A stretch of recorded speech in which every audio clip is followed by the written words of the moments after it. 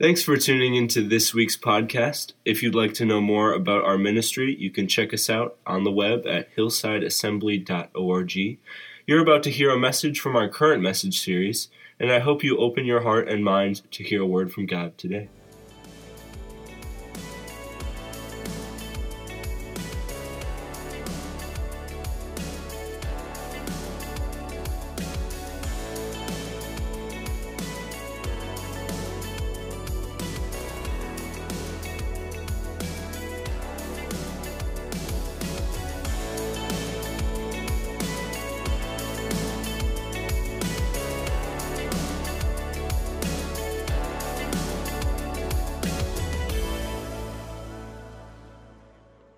Well, good morning and welcome to Hillside Assembly. Good morning. Woo, man. Is anybody else excited about encountering God today?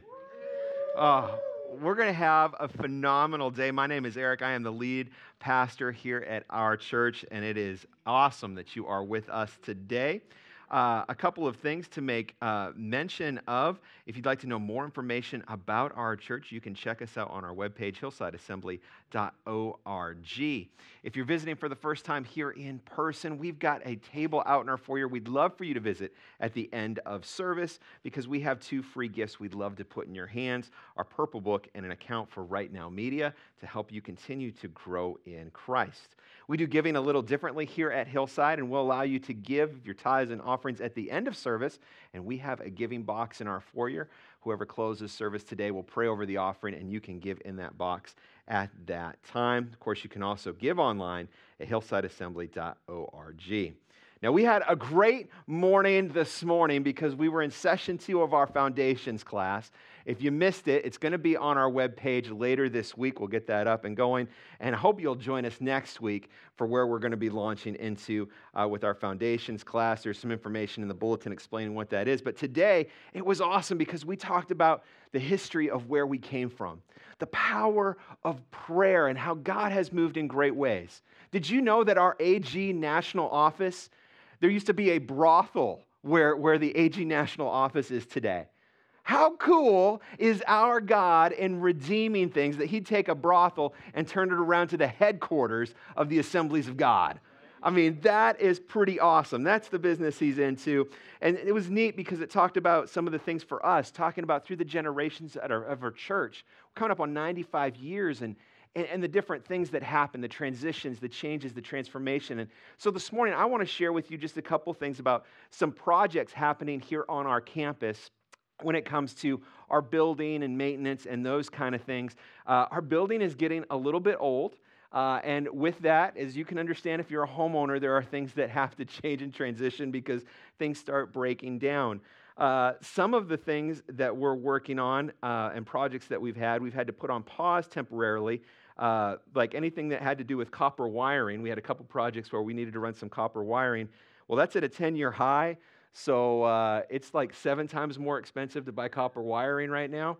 And so a project that was, scheduled to be $600 is now $3,600. And so those projects are on pause, but we are making some steps forward. You'll notice one of the first things this morning is we've got some new lights in our sanctuary. We've taken out the old fluorescent fixtures. We were hoping to have that completely done running to the back of the sanctuary. Unfortunately, we ran into a few problems with that. And so some of them had a few problems, so we have to send them back. Then we need to order a few more. And like you can understand, anybody tried to buy something right now and you can't get it? That's kind of where we're at. So this isn't done. It's a work in progress, but as the parts come in, we'll finish up those projects. Another project that we're working on is our fluorescent lights that are in our sanctuary. And we've got a picture here, or not in our sanctuary, but throughout our building. Currently, we have 133 fluorescent fixtures. The problem is those were installed when the building originally went in. Several of those fixtures are beginning to fail, break in different capacities. So instead of just changing those out, we're actually going to move to something better. We're going to change over to some LED panels. You'll see the difference between the two. We're going to start in the offices, and we'll slowly move through the church in different rooms and different areas as we can, because we're not going to do 133 lights all at once. Plus, we can't get 133 lights right now. So you'll see those begin to happen. And then finally, you notice that there's some changes on our stage, and there's more changes yet to come. One of the projects we're hoping to do this winter is put an access hatch in on our sanctuary, or on the floor to the stage, so that we can actually get these wires that are running everywhere underneath the stage and just clean it up some more. So lots of projects happening. Thank you for bearing with us as we move forward through the winter and the spring, because it's going to be one of those things we can only work a project so far, and when we don't have any more parts, we're going to go work on a different project until we can go so far. Eventually, we'll get all these done. Amen? Amen. So everybody's doing the same thing at home too, so we're all in the same boat. But we've got a couple other announcements, and to talk about those, well, let's have Jeb do that.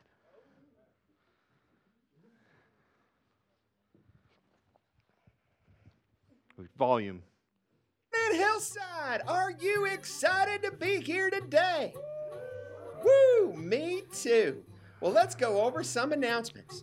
Now, who brought their Operation Christmas Child box today? Oh, if you did, you can drop that off in the foyer. Please remember to include $9 for each box to cover all the shipping costs. And if you forgot your box, I got news for you. You can still bring it next Sunday. And in fact, next Sunday, we're going to pray over all those boxes together in our morning worship experience. It'll be great.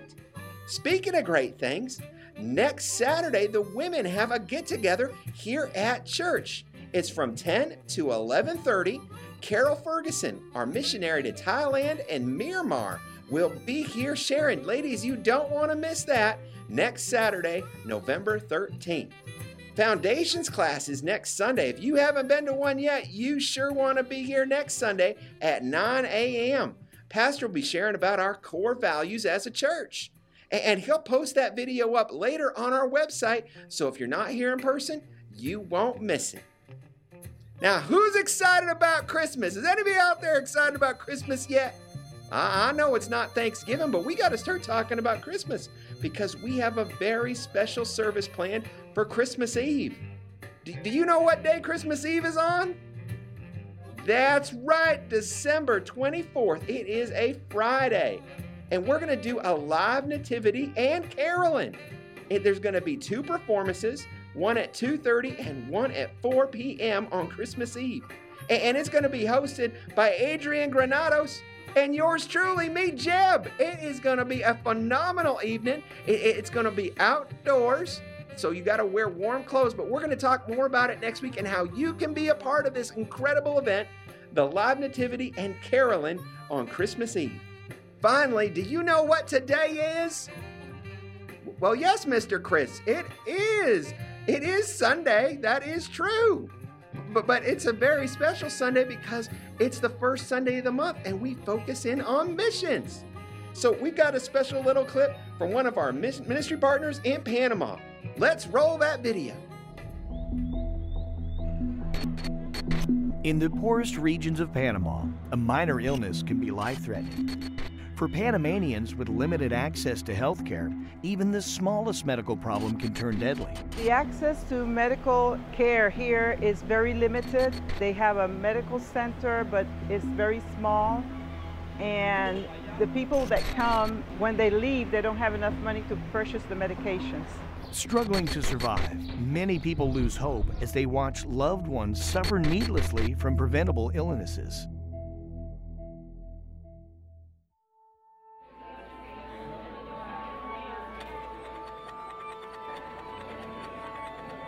But through Healthcare Ministries, working alongside Assemblies of God missionaries Hermel and Leslie Del Rosario, lives are being changed. One of the advantages of our clinic is that once we take care of the medical part, we give them the message of Jesus Christ. By ministering to both physical and spiritual needs, our workers are tangibly demonstrating the love of Christ in villages and cities across Panama. Obviously, the focus of what we're doing in our mission here is to tell them about Jesus. So it's really great to be able to pray with the patients and to even pray for healing for them and believe that God is going to heal them and touch them. The real difference is in the counseling. We ask them to go to counseling, and that's where they talk to them about their relationship with the Lord. And that's really what it's all about. The rest of it is temporal, but that is eternal.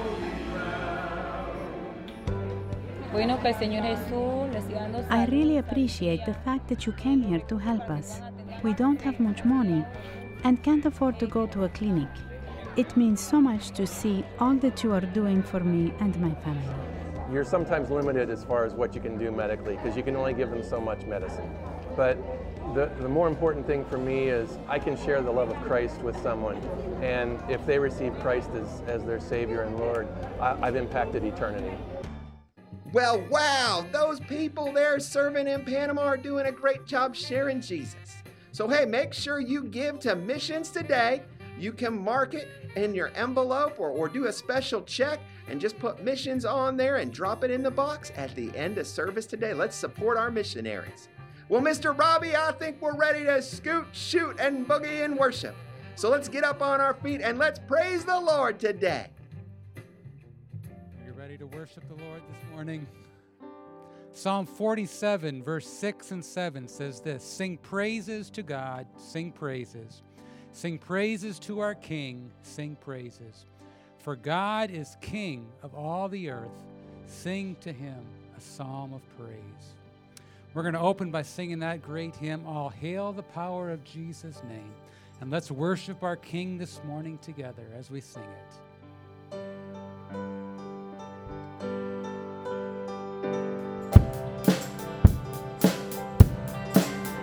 All hail the power of Jesus' name. Let angels prostrate fall.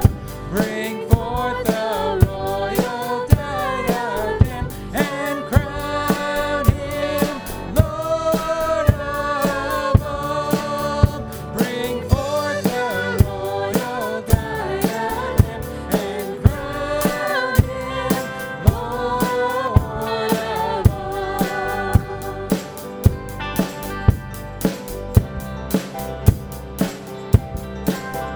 He chose his seed of Israel's race. He ransomed from the fall. Hail him who saves you by his grace and crown him Lord of all. Hail him who saves you by his grace and crown him Lord of all.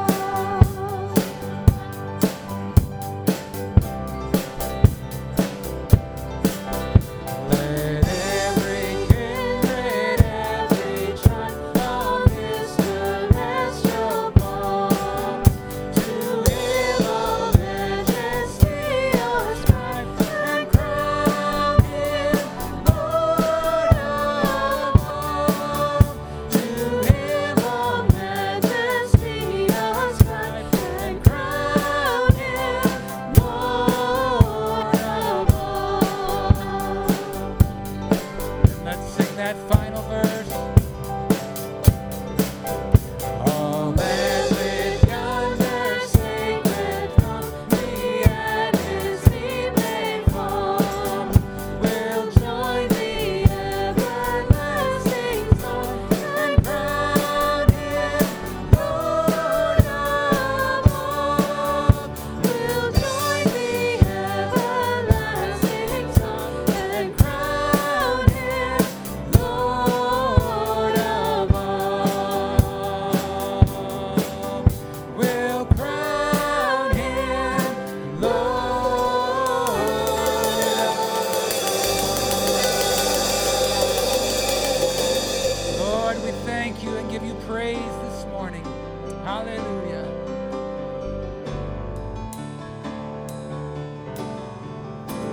God, we invite your presence into this place.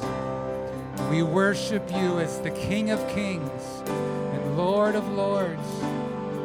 Holy, holy, holy is the Lord God Almighty. Jesus, we lift our worship to you. Draw us into your presence.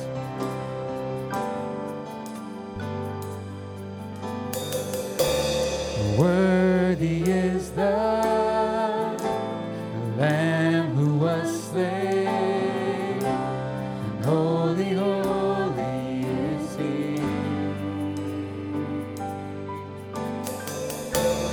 Sing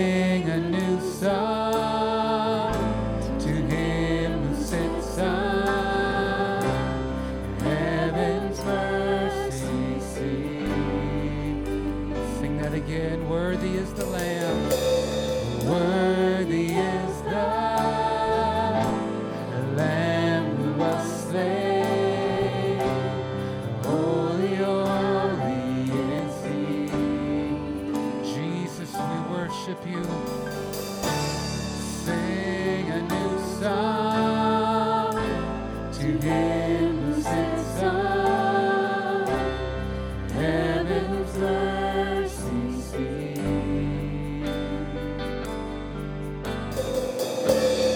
Holy, holy, holy is the Lord God Almighty, who was and is to come. With all creation I sing praise to the King of Kings. You are my everything, and I will adore you.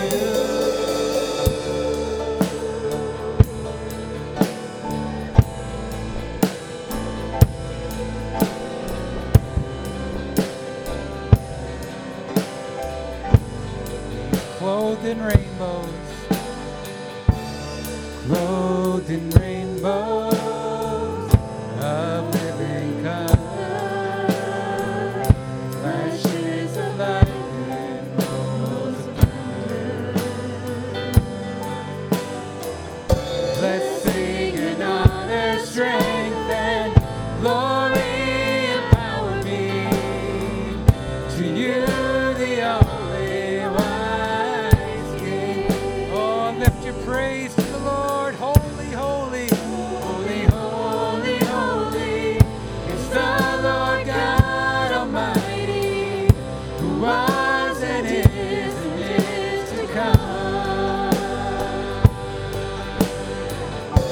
With all creation I sing praise to the King of Kings. You are my everything, and I will adore you. Oh, just worship Him, church. Hallelujah. Glory to your name.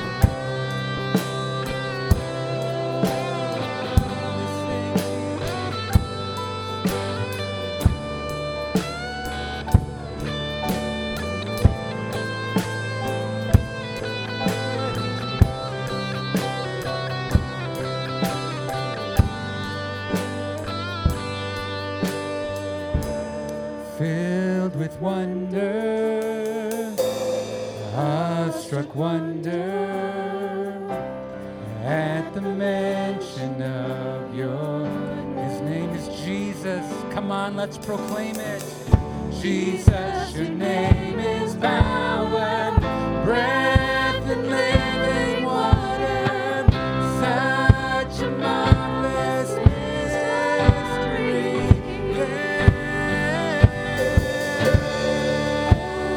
Holy, holy is the Lord God Almighty, who was and is to come. With all creation I sing praise to the King of Kings. You are my everything. Now just worship on your own as we play it. Hallelujah. Sing to you a song of praise. Glory to the King of Kings.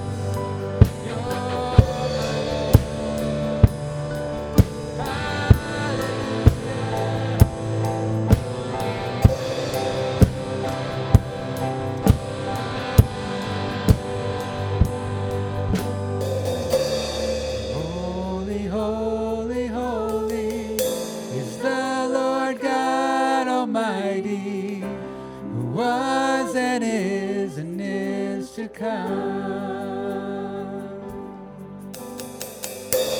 With all creation I sing praise to the King of Kings. You are my everything, and I will adore you.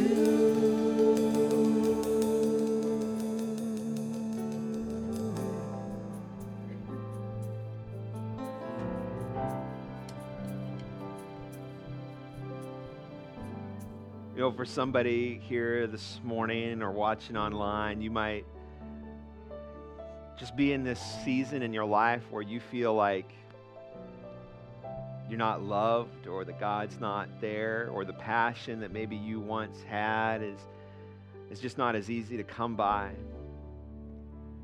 But it doesn't change the fact that God's word is true. Whether or not you feel loved this morning, whether or not you feel that God is close by, I want to assure you that you are loved by God. And that He is here, just not in this place, but in your life. Where you go, our Lord goes with you. You are loved. For others this morning, you're just overwhelmed by the things you're having to process and go through in your life. Whether it's a diagnosis of an illness for you or a loved one, you've been sick and it's been a struggle to recover. Maybe it's bills that are piling up at home or something completely different. The same God that rolled back the waters for the people of Israel to walk across on dry ground when the Egyptians were chasing them down, walks with you this morning. And He is willing to do great and mighty things. Here's the thing. Moses and the people had no idea what God was going to do to deliver them. But Moses had the faith to know our God can deliver us. And this morning, I want you to know, I don't know how God's going to do it. I don't know how Jesus is going to step into your situation and bring it all together. But I do know this. If you're willing to invite Him in, He's willing to do it His way. Lord, this morning, there are needs in this place.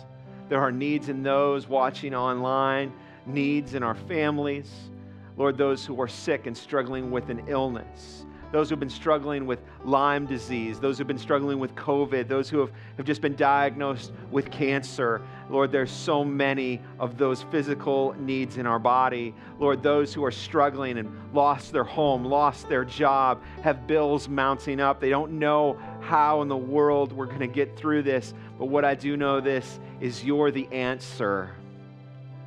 God, would you move? God, you still do amazing things.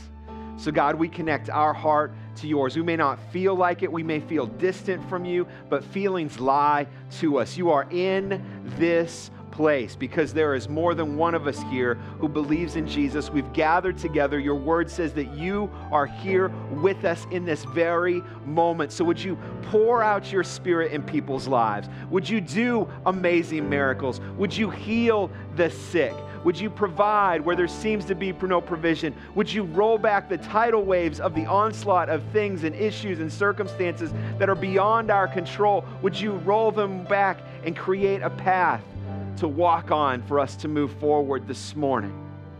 Lord, may no man steal the glory that you're about to do in people's lives. To you get all the glory. To you be all the praise. This morning, let's just lift our hands up and begin to praise the name of Jesus. You're worthy of praise. You're awesome and mighty and amazing and incredible. And there is no one like you, Jesus. We love you, Lord. We're learning to love you more. We're learning to walk in your ways, to do life and ministry just like you.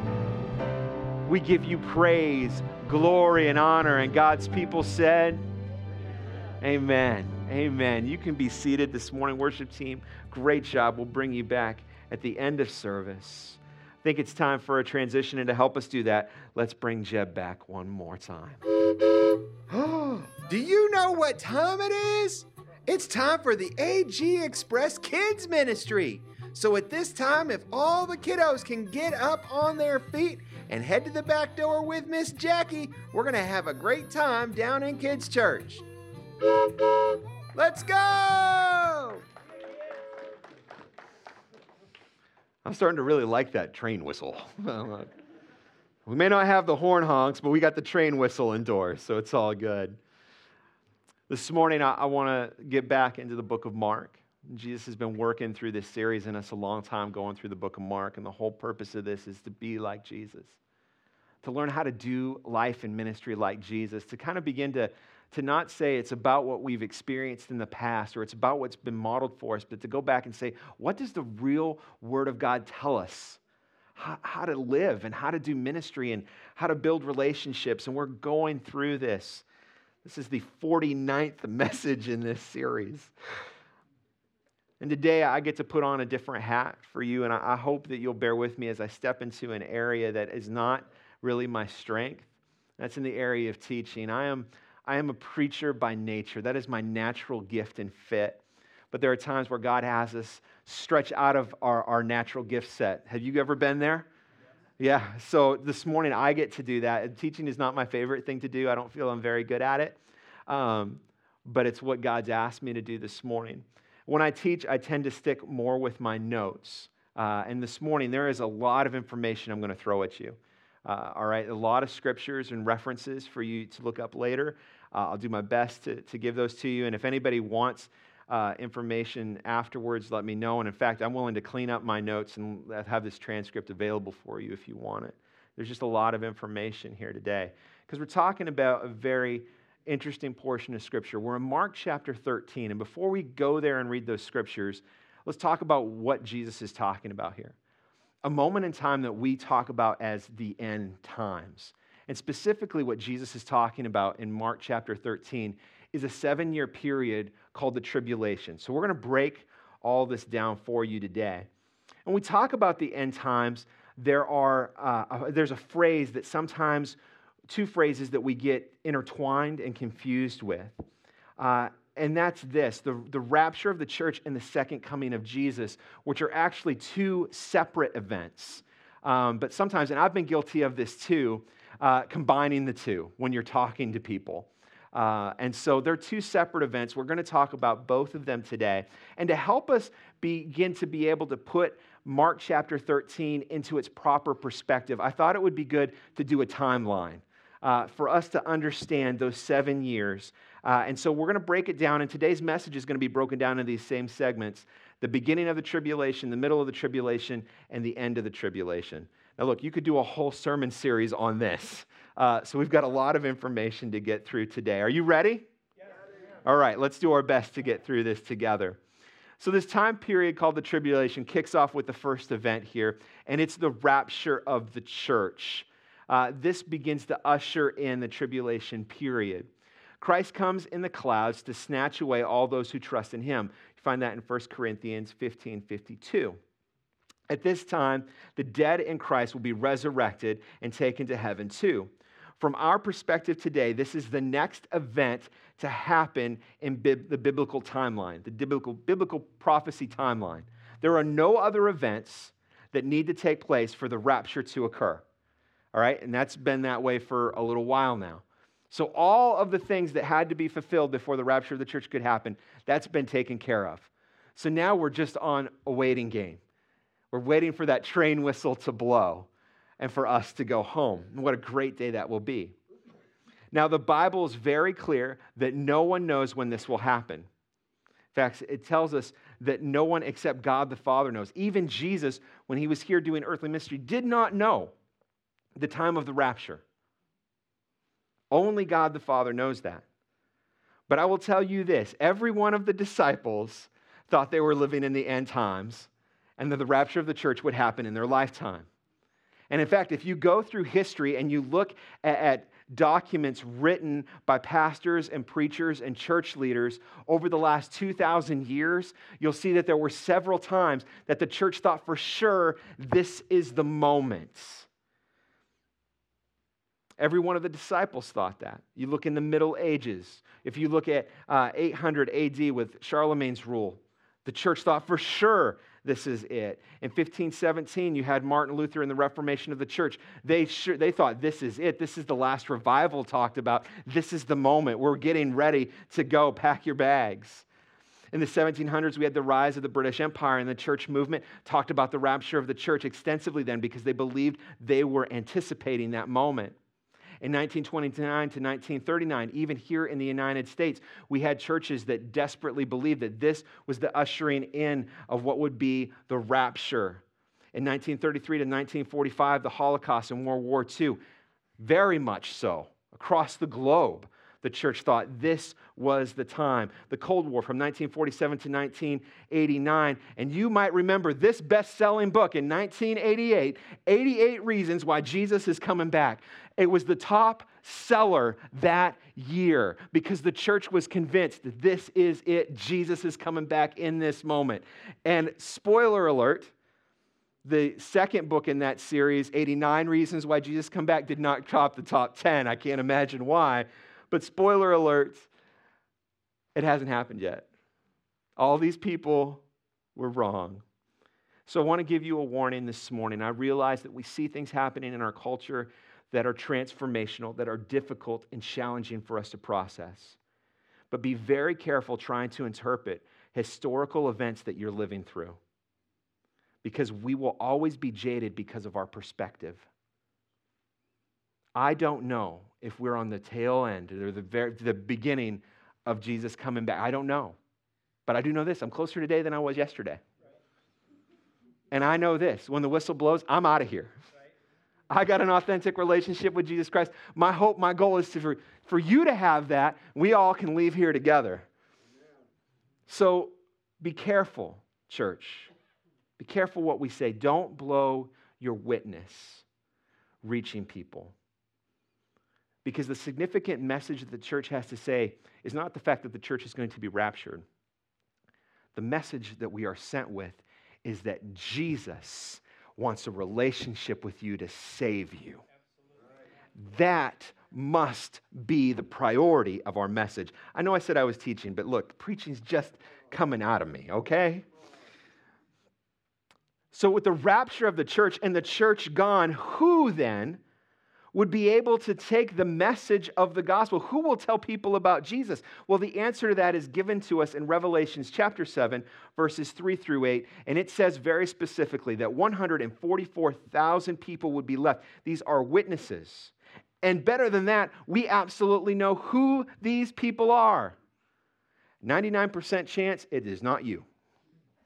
Because these people will be Jewish. There'll be 12,000 from each of the tribes. And these are truly the last believers to carry the baton before Jesus' second coming. So with the rapture of the church now happened, that leads us to the second thing on the timeline, the rise of the Antichrist, an individual that will already be somewhat coming to power when this event takes place. After the church is taken out of the way, 2 Thessalonians 2, verses 7 and 8, a satanically empowered man will gain worldwide control with promises of peace.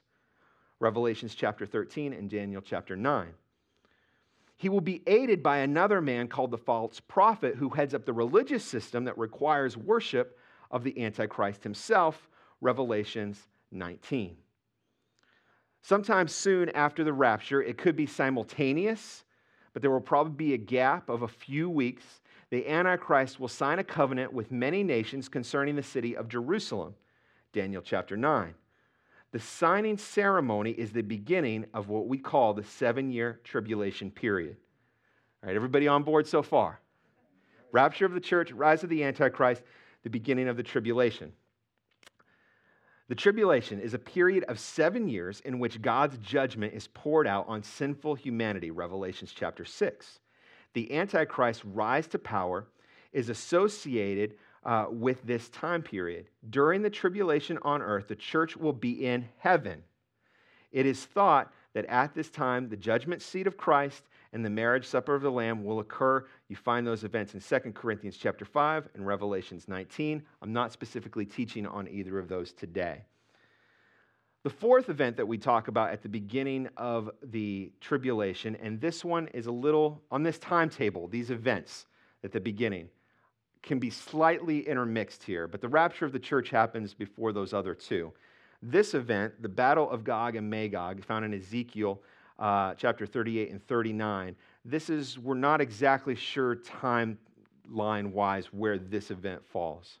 A great army from the north, in alliance with several other countries from the Middle East and Africa, attack Israel and is defended by God's supernatural intervention. And some commentators of this passage place this as this is the beginning of the tribulation. So the rapture of the church could happen before or after that event. It's not very clear. So that's the beginning of the tribulation. Let's move to the middle of the tribulation. You've got the mark of the beast. Sometime during the tribulation period, the proclamation of the mark occurs. Most prophecy gurus believe the mark will come at or near the halfway point of 3.5 years into the tribulation. We find that in Revelation chapter 13. I know that right now this is a big hot button thing on YouTube prophets or whatever we want to call them, right? And people talking about this. And look, I think it's good for us to know about the mark of the beast. But again, the mark of the beast is not a problem for the church because we aren't here. So people that are proclaiming that certain things right now, let's just get it out, the vaccine, that kind of thing is the mark of the beast, not biblically accurate. And the reason that I know that, I'm still here.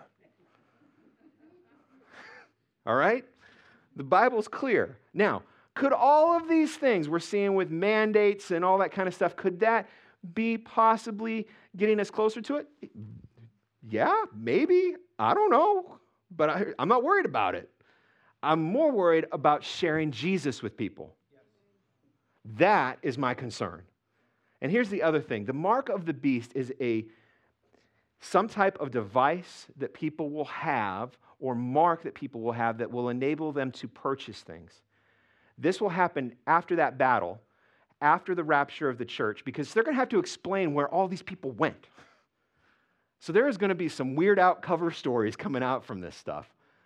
And so to try to make that process easier, they're going to say, hey, currency might not be a thing, all that kind of, we're moving to this mark. And so that mark is going to enable people to buy and purchase things. I want to be very clear. You can't get the mark on accident. Because not only will the mark comes with an allegiance to the Antichrist spirit. There is a definitive choice every person will have to make that, yes, I'm denouncing all these other things, and the Antichrist is now my God. So it's not something like, I got the mark of the beast on accident. No, it's a choice, a very clear choice. It'll be something spiritual that's a choice, okay? And I know crazy, ridiculous things about people, they're getting this thing in you and this virus that it will change you spiritually. That's not how spiritual things work, all right? That's basically saying that we have the power of God, which is not true. God sits on a throne by himself. He is God alone. So if you're worried about all that stuff, stop. Jesus isn't worried about it, okay? So let's continue on here. I'm taking way too long to go through this. The sixth thing on the timeline is the abomination of desolation. The Antichrist breaks his covenant with Israel and shows his true colors. The Jews are scattered, and many of them turn to the Lord, realizing that Jesus is the Savior. A great persecution breaks out against all those who believe in Christ. Daniel 12, Mark 13, and Revelations 12, which Mark 13 we'll talk about. The end of the tribulation, now moving to the final events. These two big events happen probably simultaneously or close to each other. The 7-year tribulation ends with the return of Jesus. This is what we would call the second coming. And then the eighth thing on the timeline is the battle of Armageddon. We see this in Revelations 19. At this point, Jesus establishes his 1,000-year reign over the earth. And you can also see that in Revelations chapter 20. So let's get into our verse today, which is Mark chapter 13. Let's go ahead and just jump right in there. Mark 13, verse 1. As Jesus was leaving the temple, one of the disciples said to him, "Look, teacher, what massive stones, what magnificent buildings. Do you see all these great buildings?" replied Jesus. "Not one stone here will be left on another. Every one will be thrown down." As Jesus was sitting on the Mount of Olives opposite the temple, Peter, James, John, and Andrew asked him privately, "Tell us, when will these things happen, and what will be the sign that they are about to be fulfilled?" Once away from the crowds, Jesus' disciples asked him this very personal question. This momentous thing that you're talking about, when will it take place, and what will be the indicators that it's soon to occur? Their question revealed that their understanding of prophecy was quite confused. They thought that the destruction of the temple coincided with the end of the age and then the return of Jesus. But the Lord took their questions and they took this opportunity to deliver a prophetic message. And as we look at this passage, let me give you 3 things to keep in mind. 1, we must study the passage we're about to look at in light of the rest of Scripture. It's a dangerous thing, especially when you're talking about events that are yet to come, to take it from just one source in the Bible and they have that as your complete understanding. So we have to take the Scripture as a whole. Number 2, Jesus didn't preach this sermon to satisfy the curiosity of the disciples or to even straighten out their confused thought process on prophetic events. At least 4 times he said this, take heed. And he closed his address with an admonition, with this, watch. While studying this passage can help us to better understand the future events that will take place, it is extremely important that we do not make the mistake of setting dates. That's a bad thing to do. 3, finally, we must remember that this chapter describes a period of time called the tribulation, a period of time that the church will not be present for. Now, the thing about prophetic events in the Bible is they do something that kind of defies logic. Prophetic events that are spoken about cast their shadows forward in time rather in the past. So what I'm saying is that events that are going to happen in the future, we will see them lived out before that time. So there are certain things that Jesus and the prophets talked about that were events that would happen at a certain period of time, but an event similar to that happens in history before that. We'll talk about a few of those as we get in here. So let's jump in to verse 5 and talk about this first section of the tribulation. Jesus said to them, watch out that no one deceives you. That's a good word for today for the church. Watch out that no one deceives you. Many will come in my name, claiming I am he, and will deceive many. When your ears hear of wars and rumors of wars, do not be alarmed. Such things must happen, but the end is still to come. Nations will rise against nations and kingdoms against kingdoms. There will be earthquakes in various places and famines. These are the beginning of birth pains. You must be on guard. You will be handed over to the local councils and flogged in the synagogues on account of me. You will stand before governors and kings as witnesses to them. And the gospel must first be preached to all nations. Whenever you are arrested and brought to trial, do not worry beforehand about what to say. Jesus is telling you specifically this morning, stop worrying about things out of your control. Amen? Just say whatever is given to you at that time, for it is not you speaking, but the Holy Spirit. Brother will betray brother, and father his child. Children will rebel against their parents and have them put to death. Everyone will hate you because of me, but the one who stands firm to the end will be saved. So don't be deceived. Jesus listed these things that must not be taken as the signs of his coming. Rather, they are indicators that the tribulation is about to begin or is beginning. These signs are the rise of false prophets or Christs, nations in conflict with each other, natural disasters, and religious persecution. These events are considered birth pangs or things that may be accelerated as we get closer to the rapture of the church and the time period of the tribulation. So let's talk about each one of these really quickly. False messiahs or false prophets. The pages of history are filled with tragic stories of false messiahs and false prophets, and their enthusiastic but deluded disciples.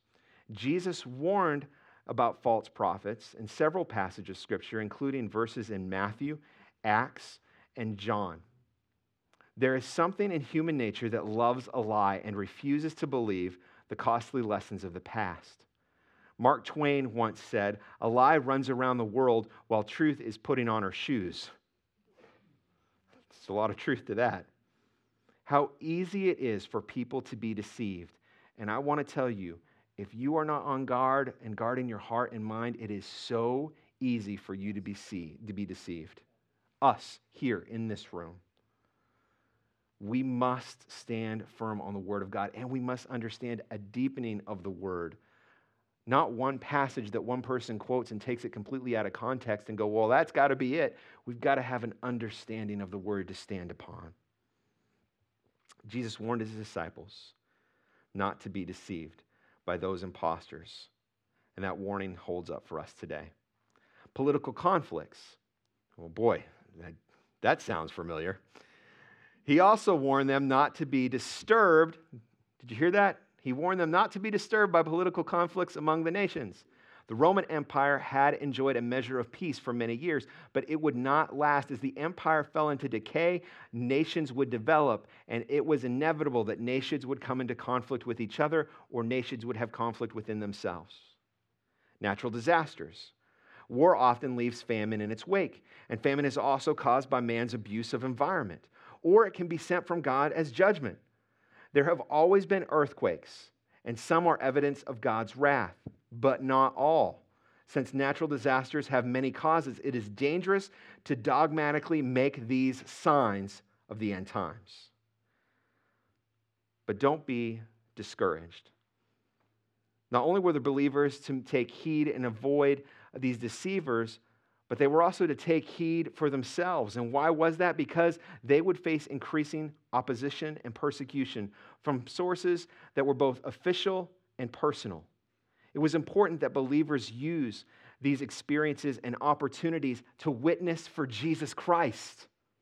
That message is true for us today. The persecution would begin in the local Jewish courts, but it would move to the higher courts where governors and kings would be involved. You see a similar development happen, and it's recorded in the book of Acts, but persecution would only result in proclamation of who Jesus was and the gospel message of hope. The believers would suffer for his sake, and in that way declare the gospel. It would not be easy for these common people to face courts, governors, and kings, but Jesus assured them that the Holy Spirit would minister through them whenever they had the opportunity to witness. The real cause of persecution is stated in Mark 13:13. For my name's sake. If we identify with Jesus Christ, we can expect the world to treat us the same way it treated him. Do not interpret Mark 13:13 as a condition for salvation, for it applies primarily to the witnesses during the tribulation. But in any period of time, any person who is truly born again, I want to tell you that God will love you, he will keep you, and he will send you. He will love you, keep you, and send you. You are being sent as a witness of Jesus Christ in the gospel. During the tribulation, true believers will provide their faith by faithfulness. They will not be given to godless pressures of false religion. Let's talk about the middle of the tribulation, starting in verse 14. When you see the abomination that causes desolation standing where it does not belong, let the readers understand that then let those who are in Judea flee to the mountains. Let no one on the housetop go down to enter the house or take anything out. Let no one in the field go back for their cloak. How dreadful it will be in those days for pregnant women and nursing mothers.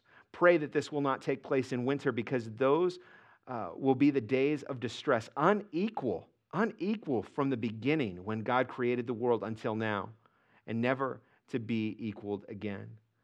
The phrase abomination of desolation comes from the book of Daniel and refers to idolatrous pollution of the Jewish temple by Gentiles. To the Jews, idolatry was an abomination. Now, this happened twice before. Remember I said how events will precede, like historical biblical events that Jesus talks about prophetically or prophets talk about prophetically in the Word of God. You'll see them, their shadow cast forward in time. In 167 BC, the Syrian king Antiochus IV poured swine's blood all over the altar at the temple. This was an event predicted by Daniel in chapter 13 of his book. In AD 70, when the Romans captured and destroyed the city of Jerusalem, however, these events were the anticipation of the final abomination of desolation. Do you see how this is foreshadowing what's about to take place? Twice before this, we've seen a desolation take place at the temple courts. There will be another one that takes place in the future at the time in the tribulation. Jesus gave a very special warning to the Jewish believers in Jerusalem and Judea. Get out as fast as you can, because this will be the greatest persecution of the church we've ever seen. Those left witnesses, not the church. It will be horrific, unlike anything we have ever seen. So let's move to the last half of the tribulation, starting in verse 20. If the Lord had not cut these days short, no one would survive. But for the sake of the elect, whom he has chosen, he has shortened them. At that time, if anyone says to you, look, here is the Messiah, or look, there he is, do not believe it. For false messiahs and false prophets will appear and perform signs and wonders to deceive those, if that were possible, even the elect. So be on guard. I have told you everything ahead of time. But in those days, following that distress, the sun will be darkened and the moon will not give its light. The stars will fall from the sky and the heavenly bodies will be shaken. At that time, people will see the Son of Man coming in the clouds with great power and glory, and he will send his angels and gather his elect from the four winds, from the ends of the earth to the ends of heaven. Now learn this lesson from the fig tree. As soon as its twigs get tender and the leaves come out, you will know that summer is near. Even so, when you see these things happening, you will know that it is near, right at the door. Truly, I tell you, this generation will certainly not pass away until all these things have happened. Heaven and earth will pass away, but my words will never pass away. Even in the midst of his wrath, God remembers mercy. And for the sake of the elect, for the sake of those left behind, he shortens the days of the tribulation. The elect referred to here are Israelites and Gentiles who come to belief during the tribulation period. The days are shortened. Satanic deception will continue to the very end, and false Christs and false prophets will lead people astray. In fact, they will even do miracles. A quick side note, an important thing to make mention of here. As followers of Christ, we are not known for our miracles, but our love for one another. Miracle is not proof of a divine calling or approval from God. I have seen people do miracles that do not have a relationship with Jesus. And be very careful that we don't connect our cards to people because of the things they perform. Because I have seen pastors, evangelists fill pulpits that had no love in their heart for the very people they're ministering to. They can put on a show, they can hype people up. They can yell and scream from the pulpit and at the altar. But if there's no love there, how valid is their ministry? Church, we need to have love as our foundation. The tribulation period will climax with the appearing and terrifying signs in heaven. Worldwide chaos all over the earth. These signs, which have been predicted by the prophets Isaiah and Joel, will prepare the way for the coming of Jesus Christ on earth. It will be a revelation of his glory, and he comes to establish his rule here on earth. The day and the hour is unknown. No one knows. Not even the angels in heaven nor the Son, but only the Father. Be on guard, be alert. You do not know when this time will come. It's like a man going away. He leaves his house and puts his servants in charge, each with their assigned task, and tells them tells one at the door to keep watch. Therefore, keep watching, because you do not know when the owner of the house will come back, whether it is in the evening or at midnight, or when the rooster crows at dawn. If he comes suddenly, do not let him find you sleeping. What I say to you, I say to everyone, watch. We must be alert. And while this is talking about the events that will transpire in a period of time where the church will no longer be here, the lessons still are for us today. The scripture lays out very clearly that God assigns people a task, and you are assigned a task today. What does it mean for us? We still have a job to do, church. Matthew 22 says very clearly, love the Lord your God with all your heart, with all your strength, and with all your mind. This is the first and greatest commandment, and the second is like it. Love your neighbor as yourself. Love your neighbor, not the people that you necessarily get along with, not the people who think the same way that you do, the people we do life with together in the workplace, in our neighborhood, in our community. We are to love the people here in Ripon and surrounding communities. That is a mission given to us by God, period. Matthew 28, all authority in heaven and on earth has been given to me. Therefore, go and make disciples of all nations, baptizing them in the name of the Father, the Son, and the Holy Spirit, and teaching them to obey everything I have commanded. And surely I am with you always to the very end of the age. On mission. What does this all mean? It means we ought to be doing what Jesus called us to do. I see so many people right now, so many people in church culture talking about events that are yet to come, but placing no burden on reaching the lost. Church, if we truly believe we're at the doorsteps of the rapture of the church, what should be our greatest priority? Taking people with us. Taking people with us. And we're empowered by a Holy Spirit to give us the words. If the Holy Spirit gives us the words at the moments where we're put before kings and conquerors and given us the power to witness, don't you think that the Holy Spirit can give you the words to say to your neighbor, to your loved ones? He can empower you to serve and to show His love to the people that you do life with at your workplace. A few weeks back, we talked about the importance of having a song in your heart. For the last several months, as people have come to me and talked to me about end-time events and what they feel we should prioritize, there's been a song that's been in my heart. Worship team, if you come back. The worship team is not playing this today. I didn't ask them to do this. I don't know if I'm going to read this or sing it. I don't know. I thought it was silly, but I felt like this morning God told me that I'm to share it with you. People talking like it's the end of time. And I look up to the heavens for a sign. Everybody's looking at me, but I won't be deceived nor afraid, because I know that the sun is on the way. When the skies fall down, it crumbles into the sea. The sun goes out. He's coming back for me.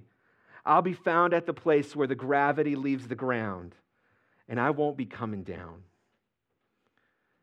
And I've heard rumors that war is not far away. And if they take me, I'll know just what to say. Everybody's up in arms, but I won't be alarmed nor afraid, because I know that the sun is on the way. The sky falls down, it crumbles into the sea, sun goes out. He's coming back for me.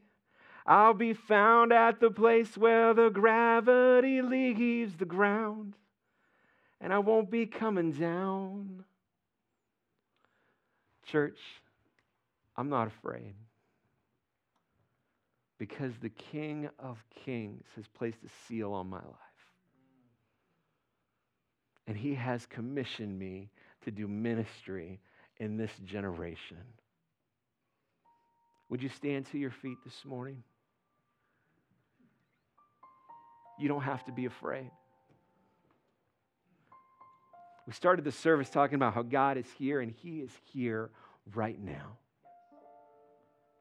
And all this talk about end times, if it makes you afraid, if it gets you worried and causes stress, you don't have to. Because the King is here. You don't have to memorize any of this information. All you need to have is a relationship with Jesus. And this morning, he's stretching out, and the voice on his lips is your name. He wants a relationship with you. He wants to change and transform your life.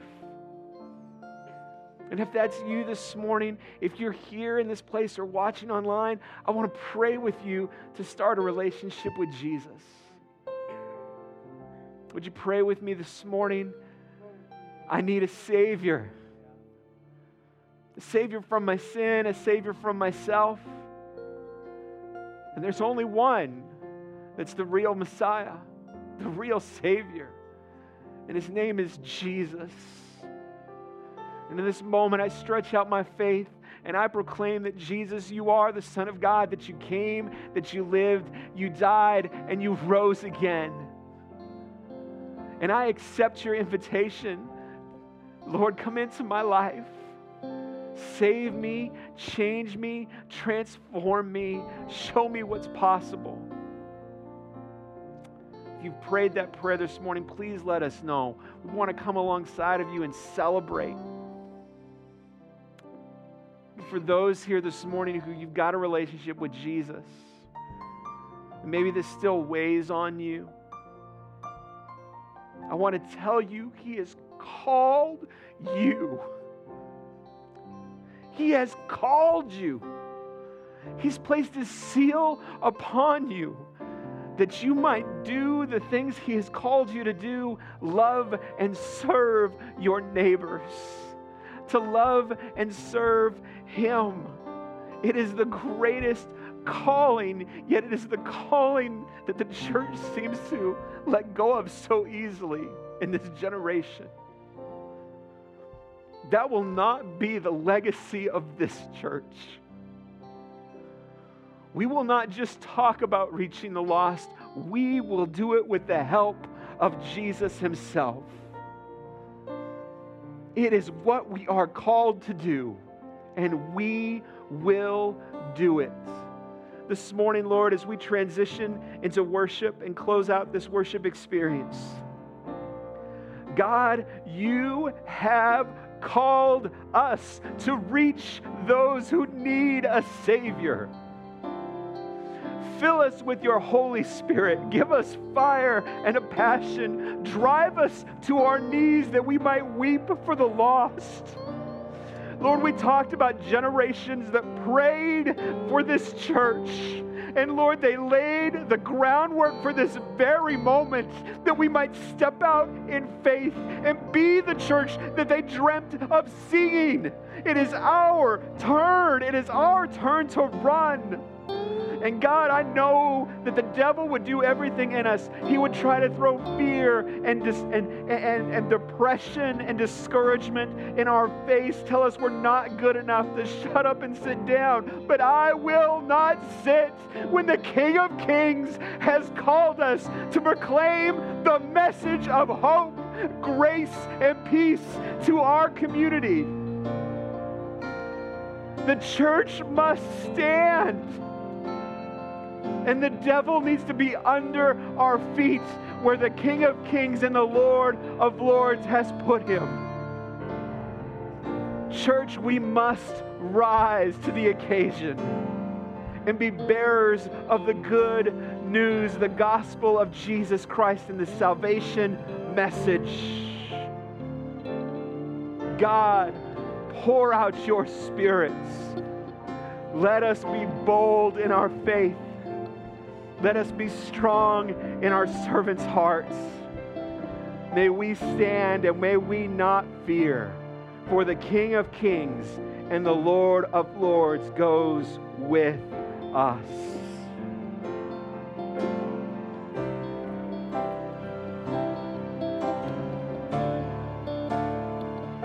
You are here, moving in our midst. I worship you. I worship you. You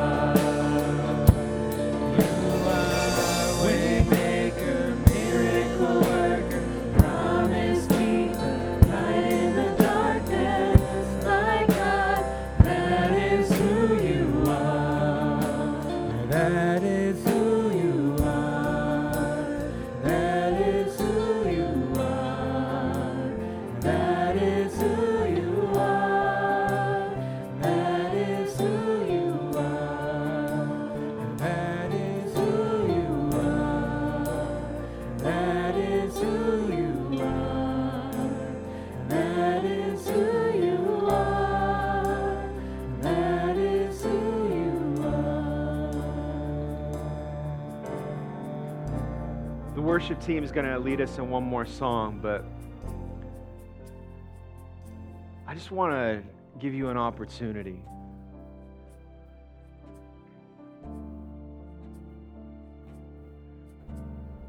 We talked this morning about there are people here in this place with burdens and issues, and maybe you just feel this moment of drawing. Look, God works in lots of different ways. My nature is not to yell and get fired up like that, but when you sense the Spirit catching you on fire, it's so powerful. It's overwhelming. And I wanted you to be able to have those moments, not to yell and scream, but to have the overwhelming sense of God doing things deeper in you. And maybe your miracle this morning is waiting for you up here at the altar. And you just need an encounter with God. Listen, don't let the devil steal away a moment that God wants to give to you today. It's not about me praying for you or anybody else praying for you. It's about just surrender and letting God come in. So as Robbie and the team lead us in the one last song, and then Robbie's going to close service today, but I guess that's the plan. We'll see what God wants to do. But if you want to come to the altar, come up here to the altar. Don't be embarrassed. Don't let the enemy say, what will people think? You know what this pastor's going to think? That's a person being obedient to Jesus. That's what I'm going to think. So if you're being called this morning to come lay something down, pick something up, just spend a moment with God at the altar, please obey the Lord and do that. Robbie, would you lead us one more time? Sing this with me. Even when I don't see it. Even when I don't see it, you're working. Even when I don't feel it, you're working. You never stop. You never stop working. You never stop. Sing it again. Even when I don't see it, you're working. Even when I don't feel it, you're working. You never stop. You never stop working. You never stop. You never stop working. Even when I don't feel it, you're working. Even when I don't feel it, you're working. You never stop. You never stop working. Do you believe it? Even when I don't see it, you're working. Even when I don't feel it, you're working. You never stop. You never stop working. You are here, moving in our midst. I worship you. I worship you. You are here. You're working in this place. I worship you. I worship you. 'Cause you're the way maker, miracle worker, promise keeper, light in the darkness. My God, that is who you are. You are way maker, miracle worker, promise keeper, light in the darkness. My God, that is who you are. That is who you are. That is who you are. That is who you are. That is who you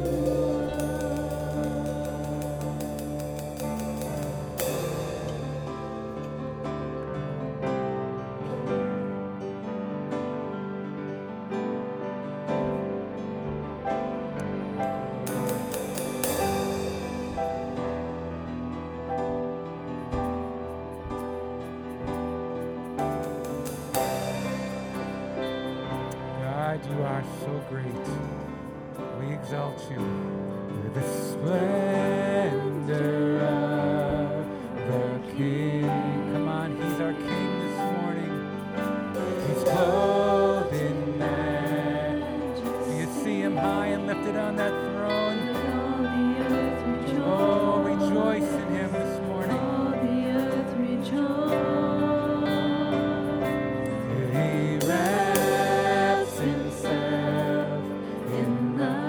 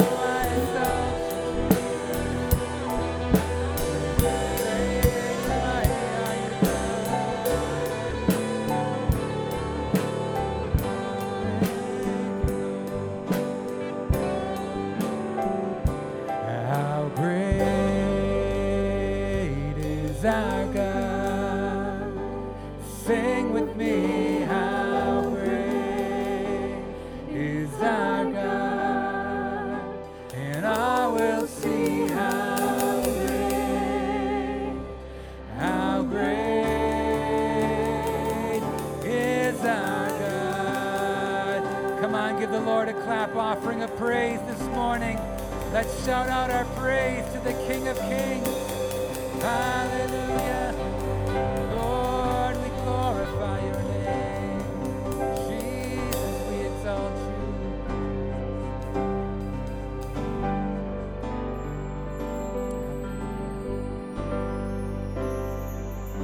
God, you hold everything in your hands. You know the beginning from the end.